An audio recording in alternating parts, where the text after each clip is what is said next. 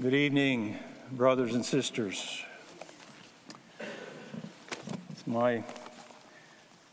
It's my delight and privilege to once again bring the Word of God to us tonight. Please open your scriptures to Mark chapter 14. If you've been coming on Sunday evenings, you know that 3 weeks ago, Pastor Mark began a brief series dealing with the Passion Week. And his purpose was to break that up into 6 messages. And obviously he's not here tonight, but he asked me to continue to take the section that we're going to look at tonight. We're going to begin reading in verse 53 of Mark 14 through to the end of the chapter. They led Jesus to the high priest, and all the chief priests and the elders and the scribes came together, and Peter had followed him at a distance, right into the courtyard of the high priest. And he was sitting with the guards and warming himself at the fire. Now the chief priests and the whole council were seeking testimony against Jesus to put him to death, but they found none. For many bore false witness against him, but their testimony did not agree. And some stood up and bore false witness against him, saying, "We heard him say, 'I will destroy this temple that is made with hands, and in 3 days I will build another, not made with hands.' Yet, even about this, their testimony did not agree. The high priest stood up in the midst and asked Jesus, 'Have you no answer to make? What is it that these men testify against you?' But he remained silent and made no answer. Again, the high priest asked him, 'Are you the Christ, the Son of the Blessed?' And Jesus said, 'I am. And you will see the Son of Man seated at the right hand of power and coming with the clouds of heaven.' And the high priest tore his garments and said, 'What further witness do we need?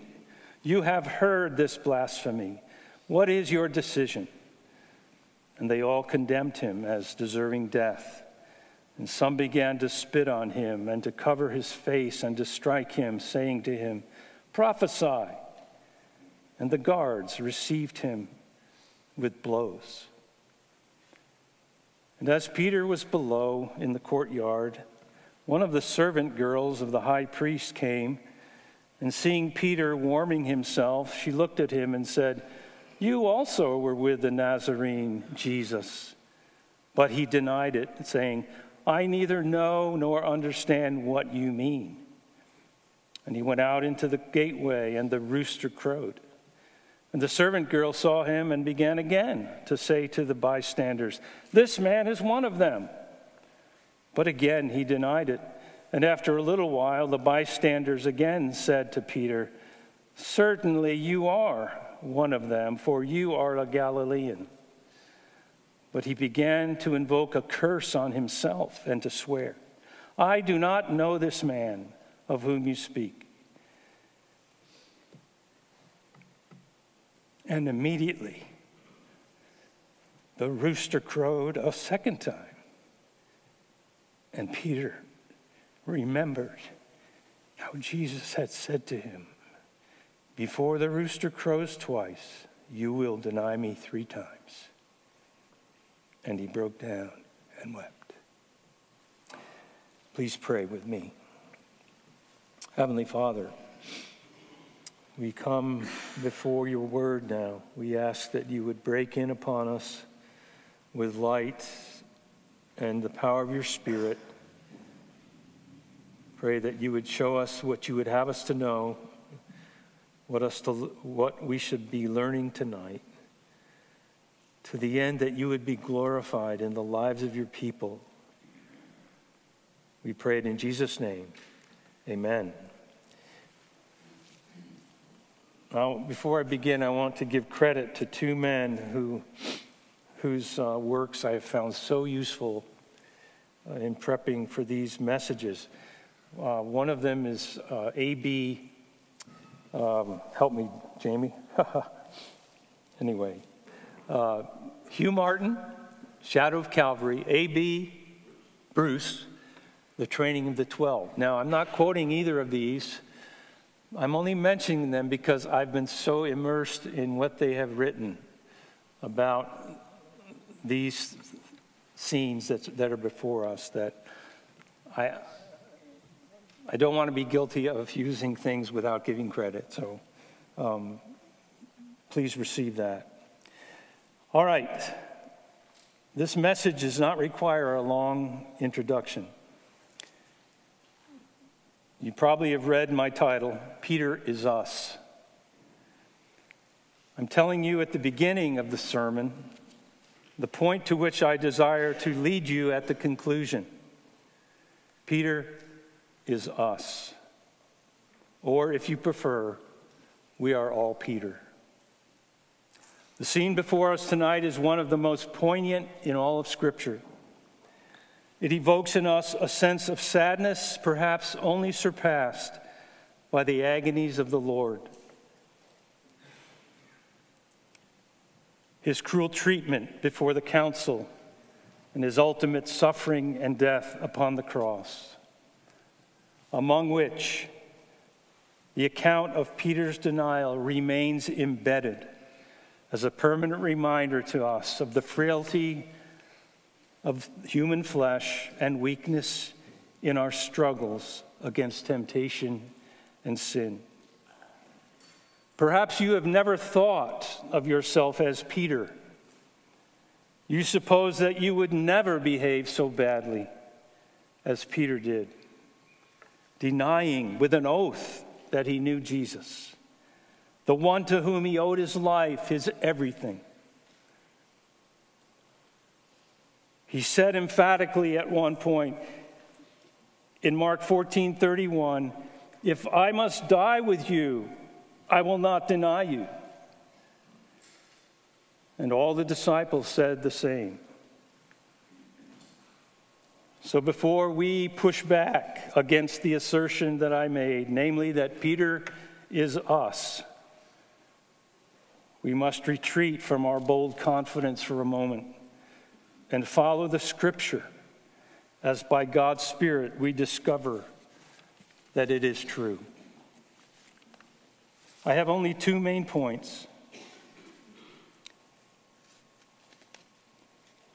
The fall of Peter and the disciples does not come to us in Scripture in a vacuum.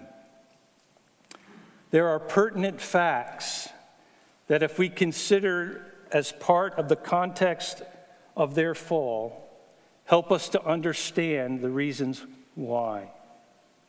So my first point is pertinent facts. And under this, I have three subpoints.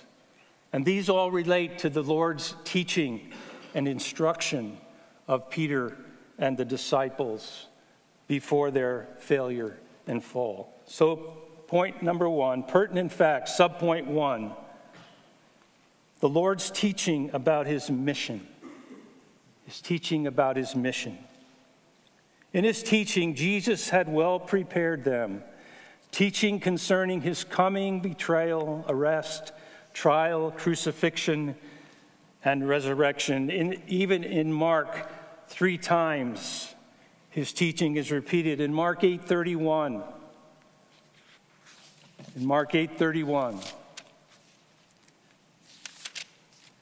he began to teach them that the Son of Man must suffer many things and be rejected by the elders and the chief priests and the scribes and be killed, and after 3 days rise again.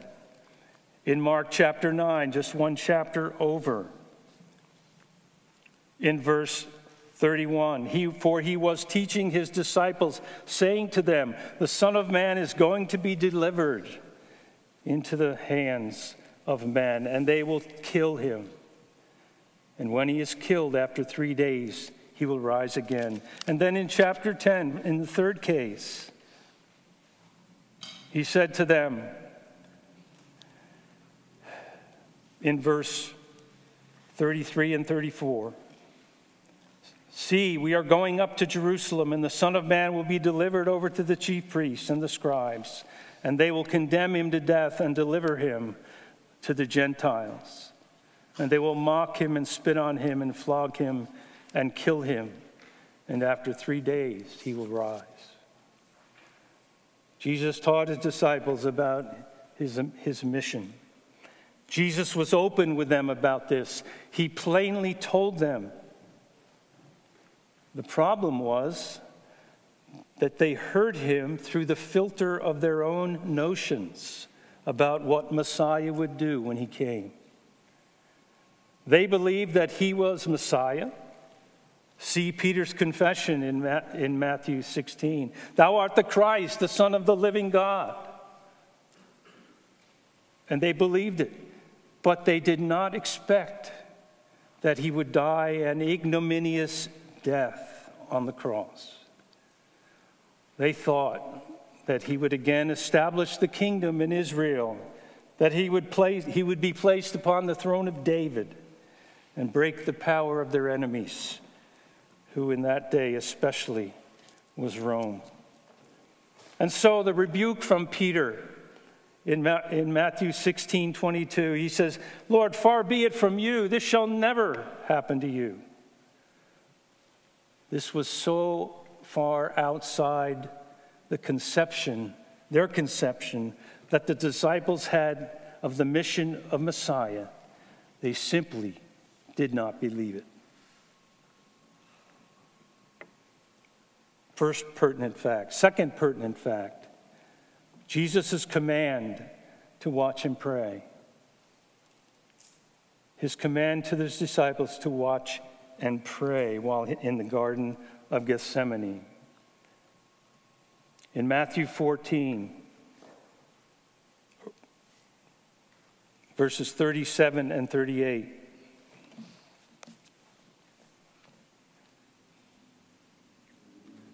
Mark 14, 37 and 38. He came and found them sleeping, and he said to Peter, Simon, are you asleep? Could you not watch 1 hour? Watch and pray that you may not enter into temptation. The spirit indeed is willing, but the flesh is weak. This command to watch and pray, to which Jesus attached a purpose, that you may not enter into temptation. The reason for the Lord's instruction to his sleeping disciples now, and remember that in a matter of moments, Jesus will say, the hour is at hand, and the Son of Man is betrayed into the hand of sinners. Jesus is aware that in a moment, the garrison sent by the chief priests and religious leaders will be there to take him away. He has only a few remaining moments to speak to them, and even fewer words to speak. Watch and pray.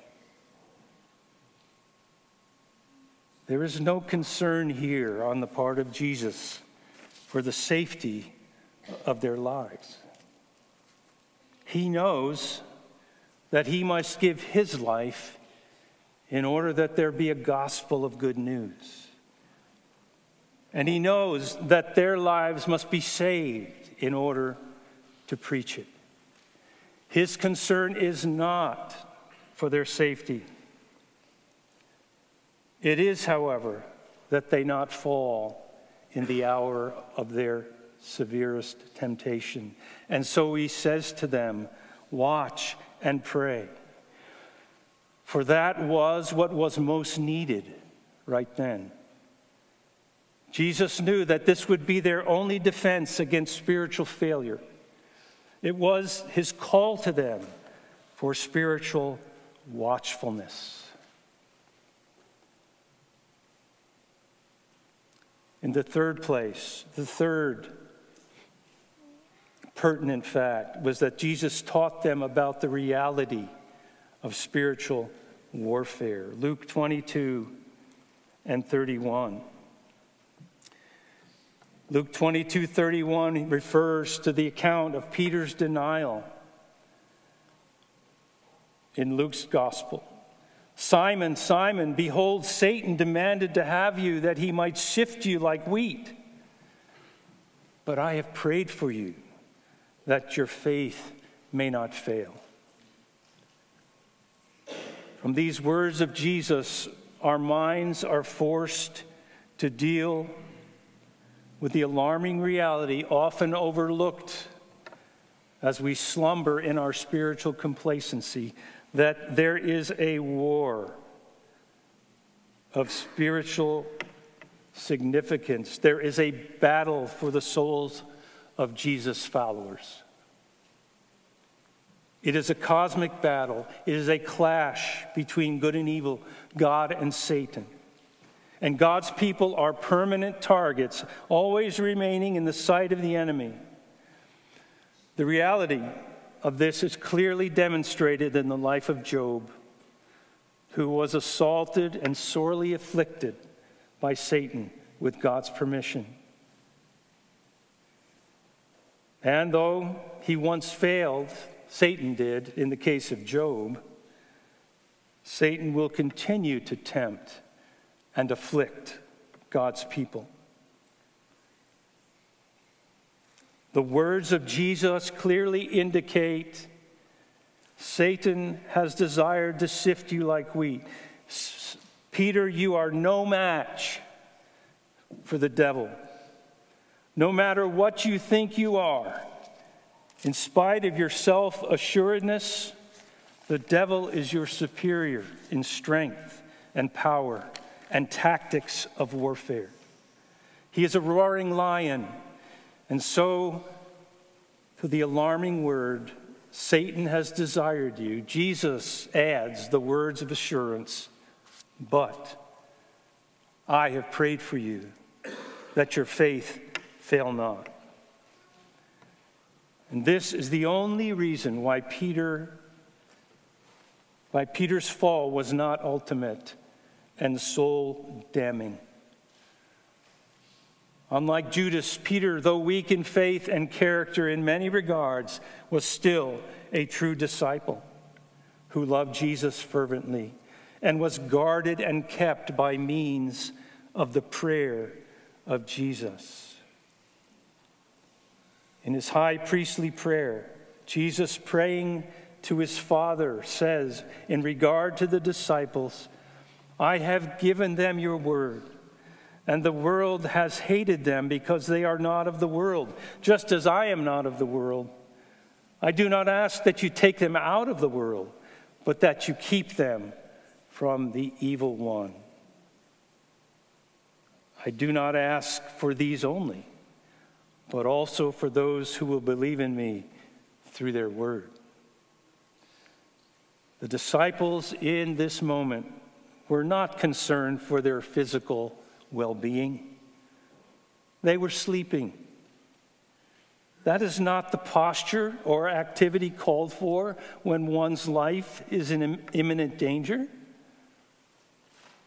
They were with Jesus. They knew that he would protect them.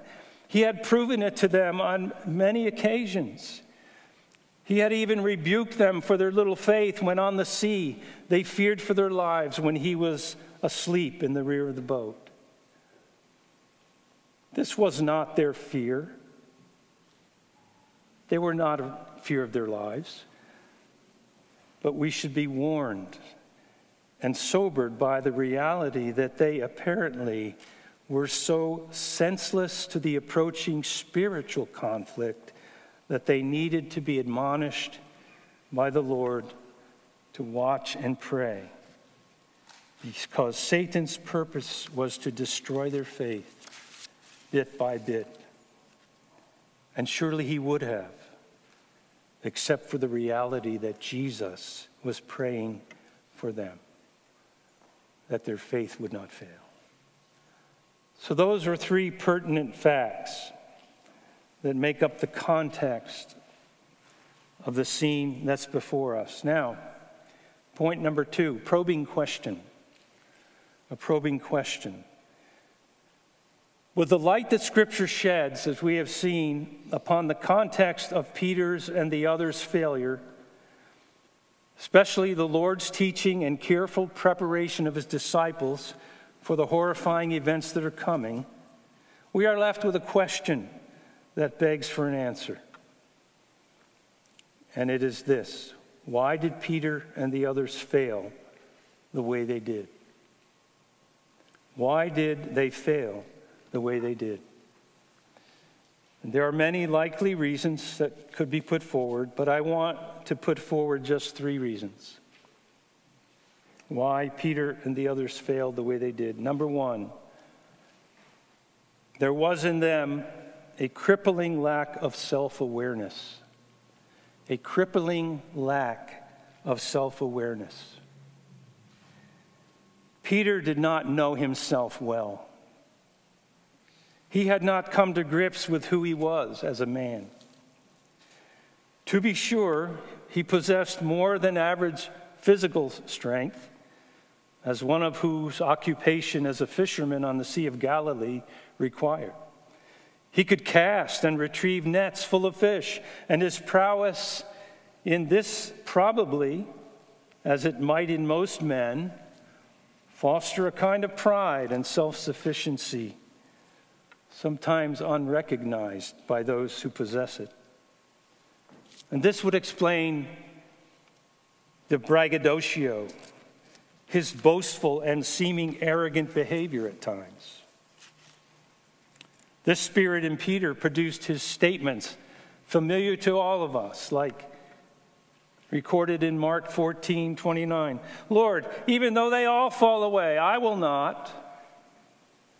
And in Mark 14:29. And Lord, I'm ready to go with you to prison and to death in Luke 22:33. There's no doubt that Peter's his statements as he spoke them, were accurate and truthful and represented his deepest longings and desires. He loved Jesus dearly and believed himself prepared to face any enemy for Jesus' sake. And he, more than the rest, displayed his bravery when the garrison arrived to arrest Jesus by not so skillfully wielding the sword that cut off the servant of the high priest's ear. He was prepared to fight that fight, but the larger, more consequential battle, he was unprepared to fight.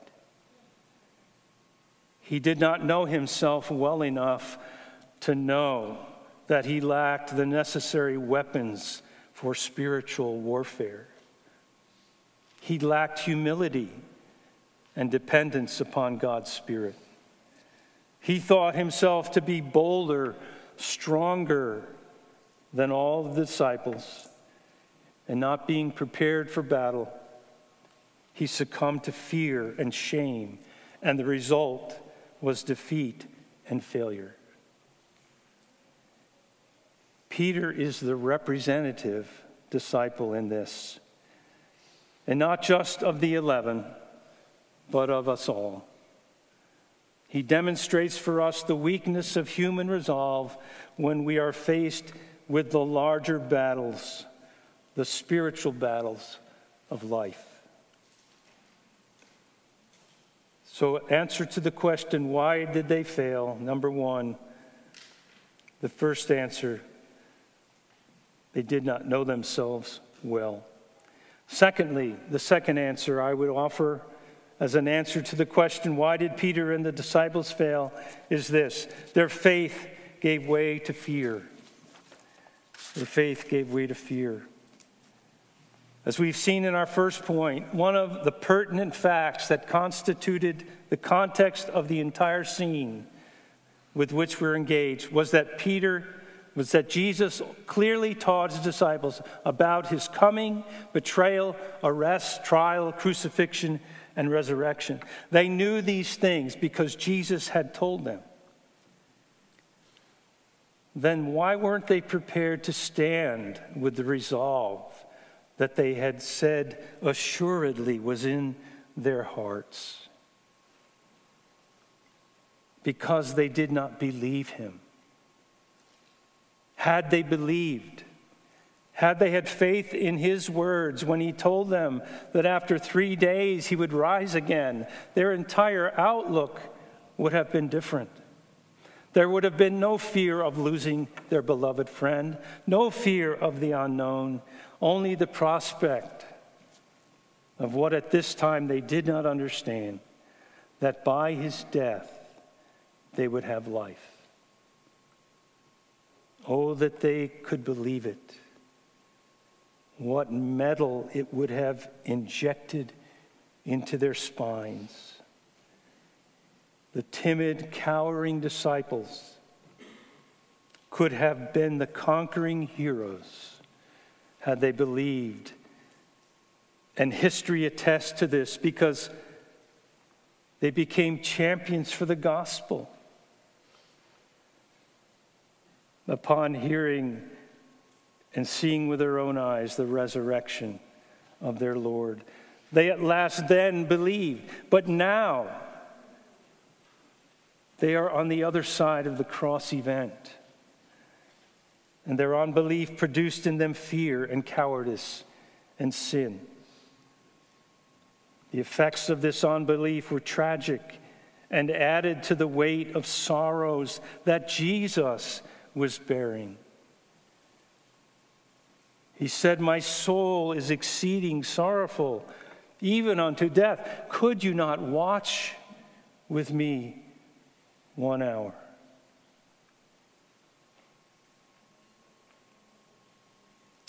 His friends failed him at the time of his greatest need. The final answer that I want to offer to the question, why did Peter and the disciples fail?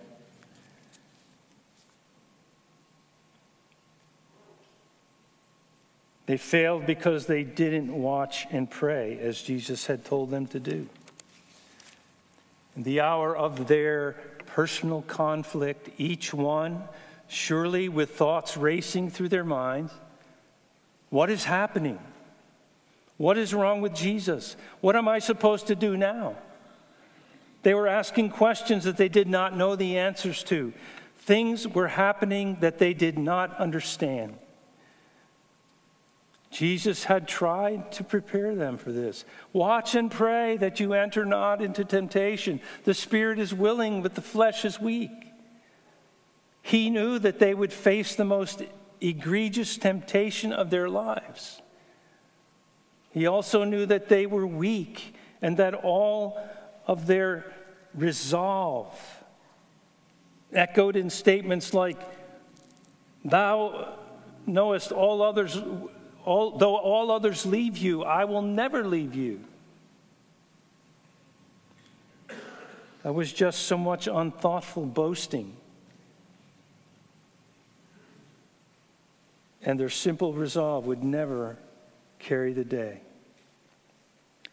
Adding to this, their precarious position, being without spiritual strength or natural resolve, we observe that even the more ominous fact that another, even greater power is opposed to them and is working against their success. We have seen this already. Satan has desired you that he might sift you like wheat. Their greatest, most powerful spiritual enemy, the prince of the power of the air, the accuser of the brethren, Satan, the devil, was concentrating all of his power on this scene. And you can only imagine that his chief goal was the fall and failure of Peter and the other disciples.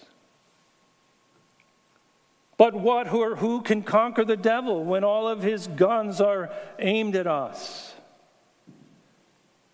Jesus knows. Watch and pray. And through the Apostle Paul, he continues to teach this important lesson when Paul says to the Ephesian church, "Put on the whole armor of God. Take up your weapons. not carnal ones, but spiritual ones. The whole armor of God, that you may be able to stand against the schemes of the devil. For we do not wrestle against flesh and blood, but against the rulers, against the authorities, against the cosmic powers over this present darkness, against spiritual forces of evil in the heavenly places. So take up the belt of truth, the breastplate of righteousness, the shield of faith, the helmet of salvation, and the sword of the Spirit, the word of God. And then he adds, praying, watch and pray. Praying at all times in the Spirit, with all prayer and supplication.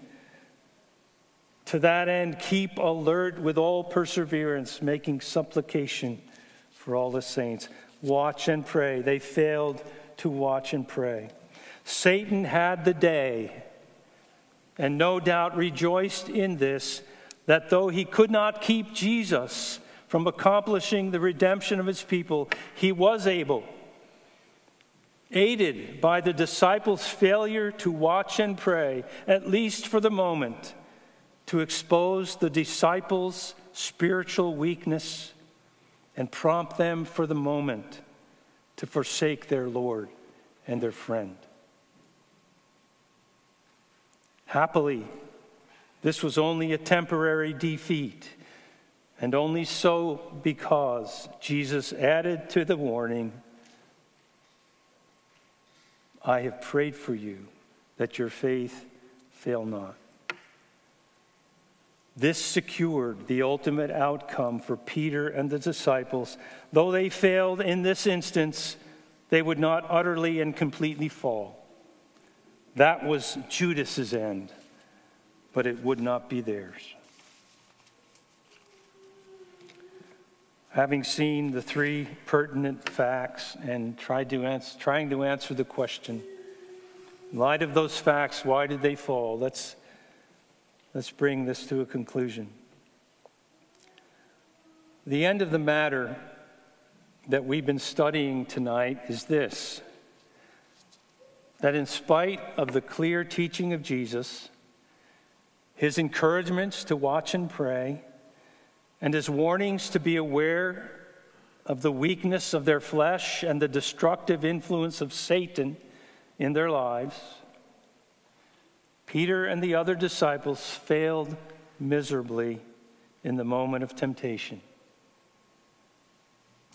In the instance of Peter, who in this case is the representative disciple, the Gospels emphasize that after the cock crew the second time, he remembered how Jesus had said to him, before the rooster crows twice, you will have denied me 3 times.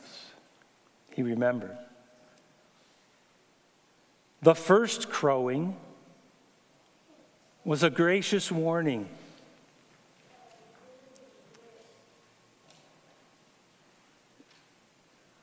That warning might have prevented his complete collapse.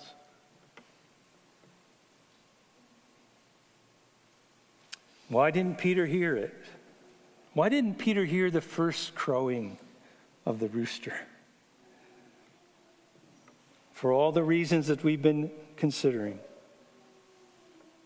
And so the second crowing of the rooster brought with it a bitter realization, a piercing arrow of conviction of sin to Peter's heart. The weight, the strength of that conviction caused Peter to go out and weep bitterly, the scripture tells us. The account in Luke's gospel tells us that Peter, being identified as one who had been with Jesus, said, "Man, I do not know what you are talking about." And immediately the rooster crowed, and the Lord turned and looked at Peter. Can you imagine the impact of that single glance on Peter's heart? He would never be the same.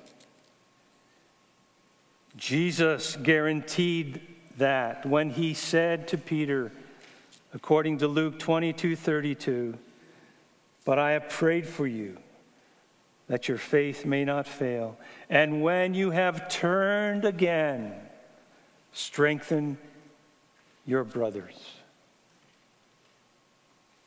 New Testament history attests to the impact of this moment in the life of Peter.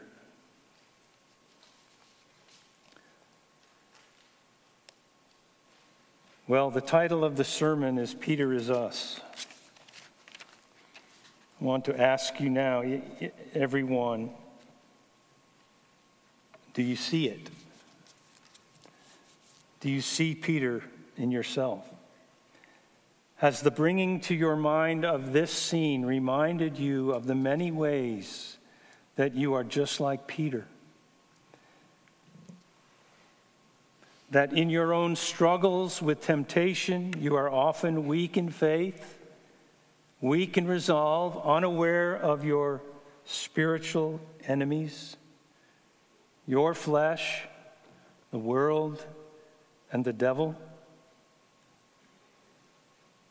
Maybe you are in a case where you feel already defeated, with no hope of ever conquering your besetting sins or shedding those weights that hinder your spiritual growth. The answer to how may I rise out of the pit of this weakness and defeat and failure in my spiritual life? The answer is in the gospel. Christ died for our sins. We never move beyond this in our Christian lives. We are not good people. That is why Jesus had to die for us. Christ died for our sins, yes. By faith we are redeemed and justified. Yes, we have been changed in heart. Yes.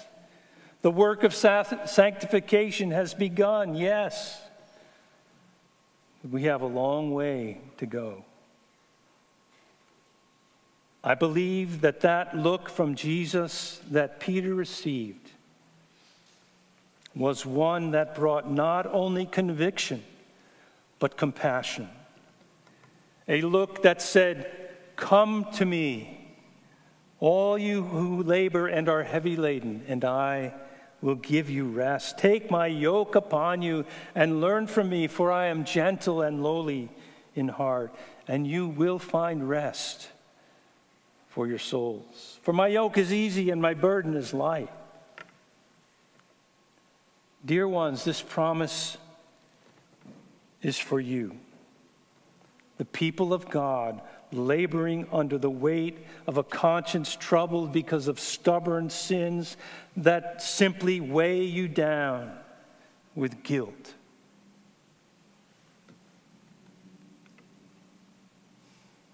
You know what I'm talking about. And if God in this message tonight is bringing those kinds of sins to your mind, don't sweep them under the rug.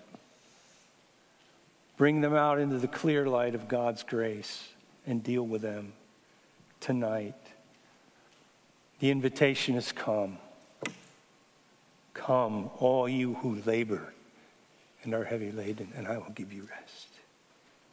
He will receive you. He will help you. He is a compassionate Savior.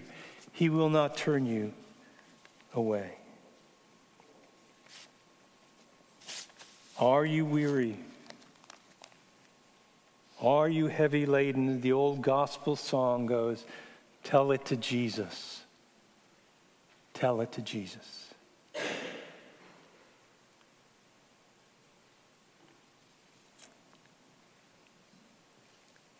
One of the things I like about the winter in South Carolina, and maybe it's because as I get older, I notice things that I never noticed before. But one of the things I really like about winter is that As I drive down the road, and as I look at the trees along the side of the road, the trees that have shed all their foliage, I can really see the character of the trees, especially the large oak trees, the mammoth oak trees. You know what I'm talking about. And if you don't, you need to look. You need to take a look. But when they're in full foliage, you can't see what's underneath.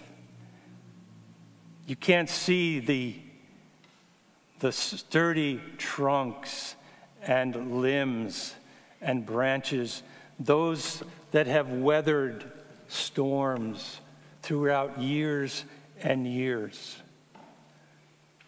They have real character, those trees. But then there are other trees also who have shed their foliage, and what I notice about them is that there seems to be growth that's coming up from the ground and wrapping itself around them, and almost looks like these are squeezing the life out of the tree. And you see the mistletoe, you know that mistletoe up there in those trees, that's a parasite. That's not good for that tree. And the poison ivy and the other kinds of vines that grow up and just encase the tree. Let's make the analogy with our own lives. What are our lives like? Are we beset with the parasite of sins that are undealt with? Are we like those trees struggling for their lives on the side of the road? Some of which have already fallen, and there's no life left. Brothers and sisters, recognize the signs of parasites on your tree, sins. Those life-sucking vines and parasites didn't appear overnight. They didn't just happen and suddenly they're there. They started very small and grew and grew. And when they're not dealt with, they will kill the tree. Do you see that, brothers and sisters? Deal with your sins. Make short accounts with your sins. Make short accounts with your brothers and sisters. Make short accounts with God. Do not be like those trees. Be like that tree in Psalm 1, whose root is deep and sure, whose leaf will never wither.